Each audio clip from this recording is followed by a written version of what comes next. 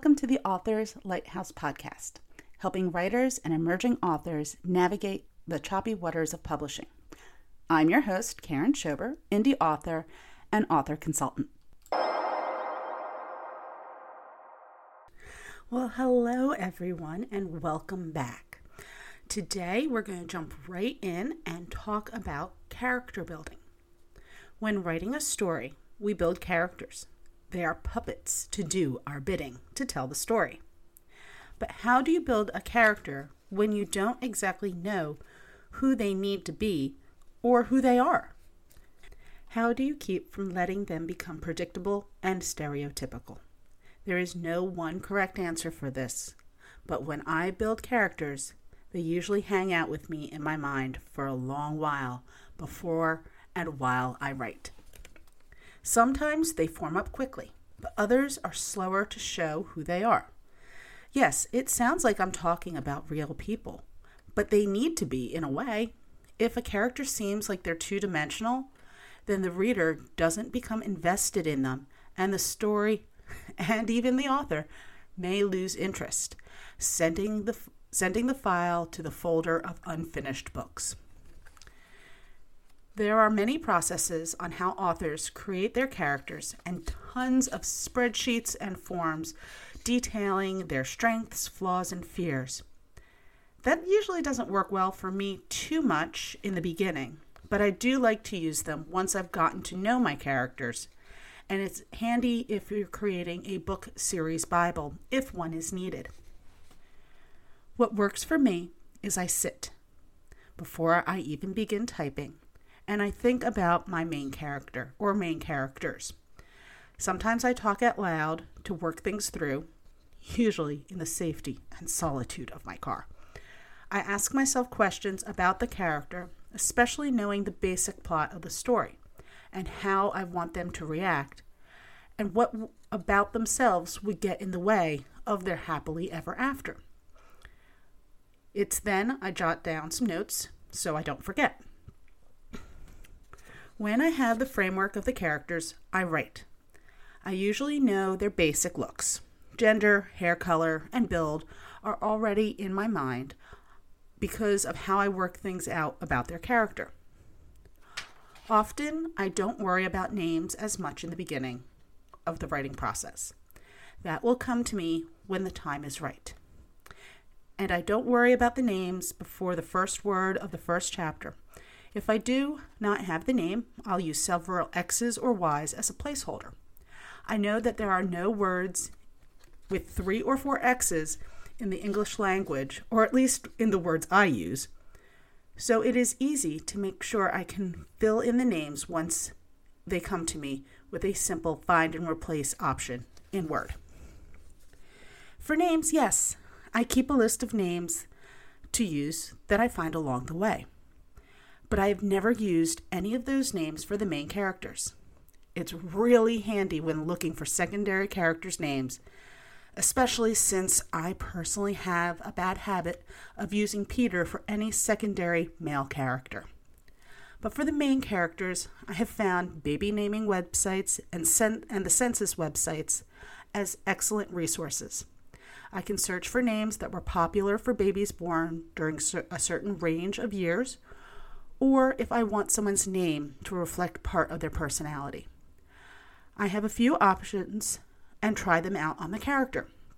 Remember, also, you are going to type their name many, many times over the writing process. So make sure you can spell it or you know which spelling you're going to use. Somewhere around chapter 3 is when I take a little time to update the notes on the characters. The main characters could be a page or 2, and lesser characters might only be a paragraph or a few sentences.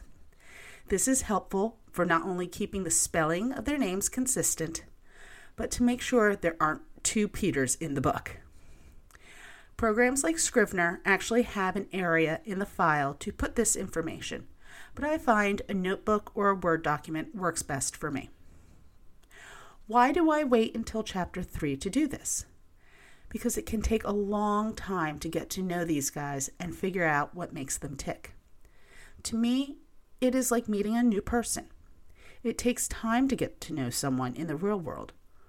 Why would this also not be the case in the worlds I create? So, quirks. Normally, I don't intentionally craft personal quirks for my characters. They emerge as I get to know them, and we work through them together in the story. The only exception is if the quirk is central to the primary plot in the story. An example is my character Bobby from my Fire and Ice series. She's a tough hockey player, and she needs to be. But getting past her personal defenses is hard because of her trust issues with people outside her inner circle. Being a hockey player means they are tough physically, but to be a woman in professional sports means she also needs to be careful about who she trusts to get past her lines of defense. On the other side, adding that Bobby refuses to upgrade her car from the beat-up Jeep from college when she starts making professional sports money is something that came up along the way. Sure, she had the Jeep in Chapter 1, but it wasn't until much later in the story that she would keep it. In fact, that Jeep Wrangler will stay with her for at least the first 4 books in the series. Now keep in mind that this is my process. Authors need to craft characters that are 3-dimensional and that we care about or at least are emotionally invested in. It's okay to not know everything about them on the first page, and it should not keep you from sitting down to write at all. I have a work in progress where none of my characters have any names, intentionally. Let's just say that this has been an interesting writing challenge, but it doesn't mean that I haven't spent all the time to develop the characters in every other aspect, even if it is a short story. Take the time to get to know them. They are our children in a way. We create them, but they are also our puppets that we use to tell the story.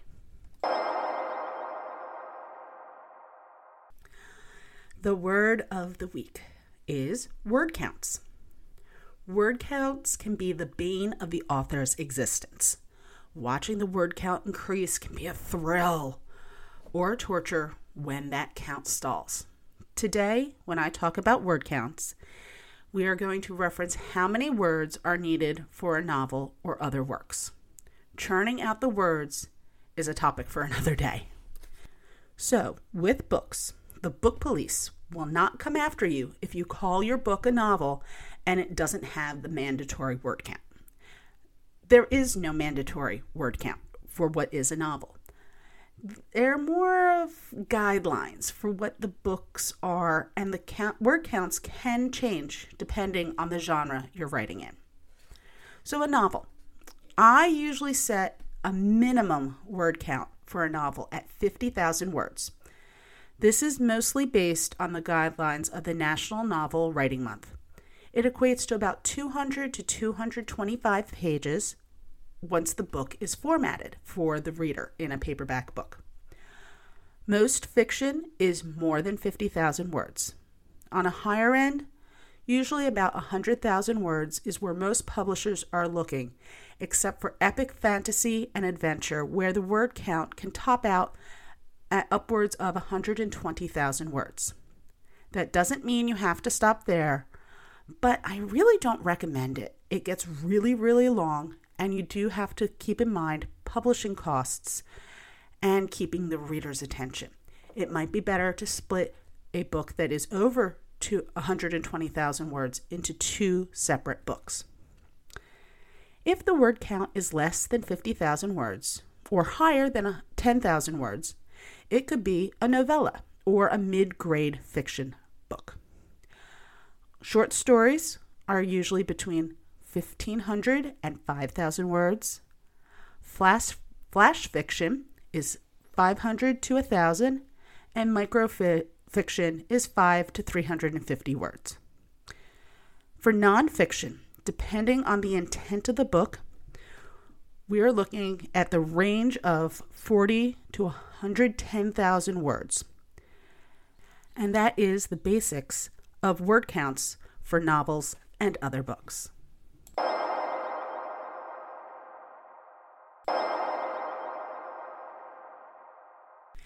In news, some amazing news came out recently concerning Amazon and their ebook policies. Currently, Amazon allows readers to return ebooks within their normal return window for products. While this is great for the dress that I needed to return because it was the wrong size, it is a big problem for authors. When an ebook is returned to Amazon, the author is charged back for the royalties they earned on that sale. The problem is that there are people out there that will unethically either read the book and then return it, or save the ebook file and still put in for the return, turning Amazon, and not Amazon Unlimited, into basically a lending library. This hurts the author because these readers are basically stealing the book and the author is not earning their due royalties. There are some instances where authors have had to pay Amazon back for the royalties because of the level of returns. The Authors Guild has been after Amazon to change their policies for several months, and it looks like it worked. As of the first of the year, 2023, Amazon will allow ebook returns only within 7 days of purchase and as long as less than 10% of the book is read. If it doesn't meet those qualifications, there is a way to return it, but it is a much more lengthy process. So sure, we've all gotten books that were duds, but it is the consumer's right to return goods that do not meet the standards. But those who take advantage of the current return policy will be cut down. This is really, really big. Amazon actually listened to an organization and made adjustments to their policies so the number of returns should decrease and authors will retain their earned royalties. This is really big and I'm very excited about this. So now for my personal update. Well, it's been a very interesting couple of weeks. I was set to get the show out weeks ago, and then I got sick. Yep, I got the COVID, and it kicked my butt much, much longer than I would like to admit. I am fine now and healthy, and I am grateful for being able to recuperate at home. But it was really annoying not to get anything done, including this show. Plus, I didn't even have a voice that was good enough to speak until just this week. So because of this, I'm behind where I would like to be in all my projects for both publishing and school, but I will get back there. One thing I learned was to give myself grace. I didn't push myself to work when I needed to take the time to get better. I let my body and my mind rest. Sure, catching up on She-Hulk was a good way to pass the time, but for the first time, I didn't chastise myself for not getting work done when I laid in bed sick. Granting myself with that grace helped keep me mentally healthy and allowed myself to rest. Besides, how good would any of that work have been if I tried to do it while I was sick? I would have had to redo it anyway. I'm learning to be nicer to myself, and that was a great lesson that I learned through the experience. I want to thank everyone for listening this week. I hope you have a fantastic week. We will be back next week with more interesting topics about publishing and writing, and I hope you all have a fantastic week. Stay healthy. This was The Author's Lighthouse, a Fireball Studio production. Please follow us on Facebook and Instagram at The Author's Lighthouse. And if you like the show, leave us a 5-star review on your podcast platform. It really helps get the show discovered. And also don't forget to subscribe. If you have a topic you would like to suggest for a future episode, email it to Karen@theauthorslighthouse.com. If you liked this episode and want to hear more, please support the show at patreon.com/authorslighthouse. That's patreon.com/authorslighthouse. Authors Lighthouse. Every bit helps support the show. This was The Authors Lighthouse, a Fireball Studio production. Please follow us on Facebook and Instagram at The Authors Lighthouse and on Twitter at AuthorsLH. And if you like the show, subscribe and leave us 5-star review on your favorite podcast platform. It really helps get the show discovered. If you have a topic you would like to suggest for a future episode, email it to Karen at theauthorslighthouse.com. That's Karen at theauthorslighthouse.com.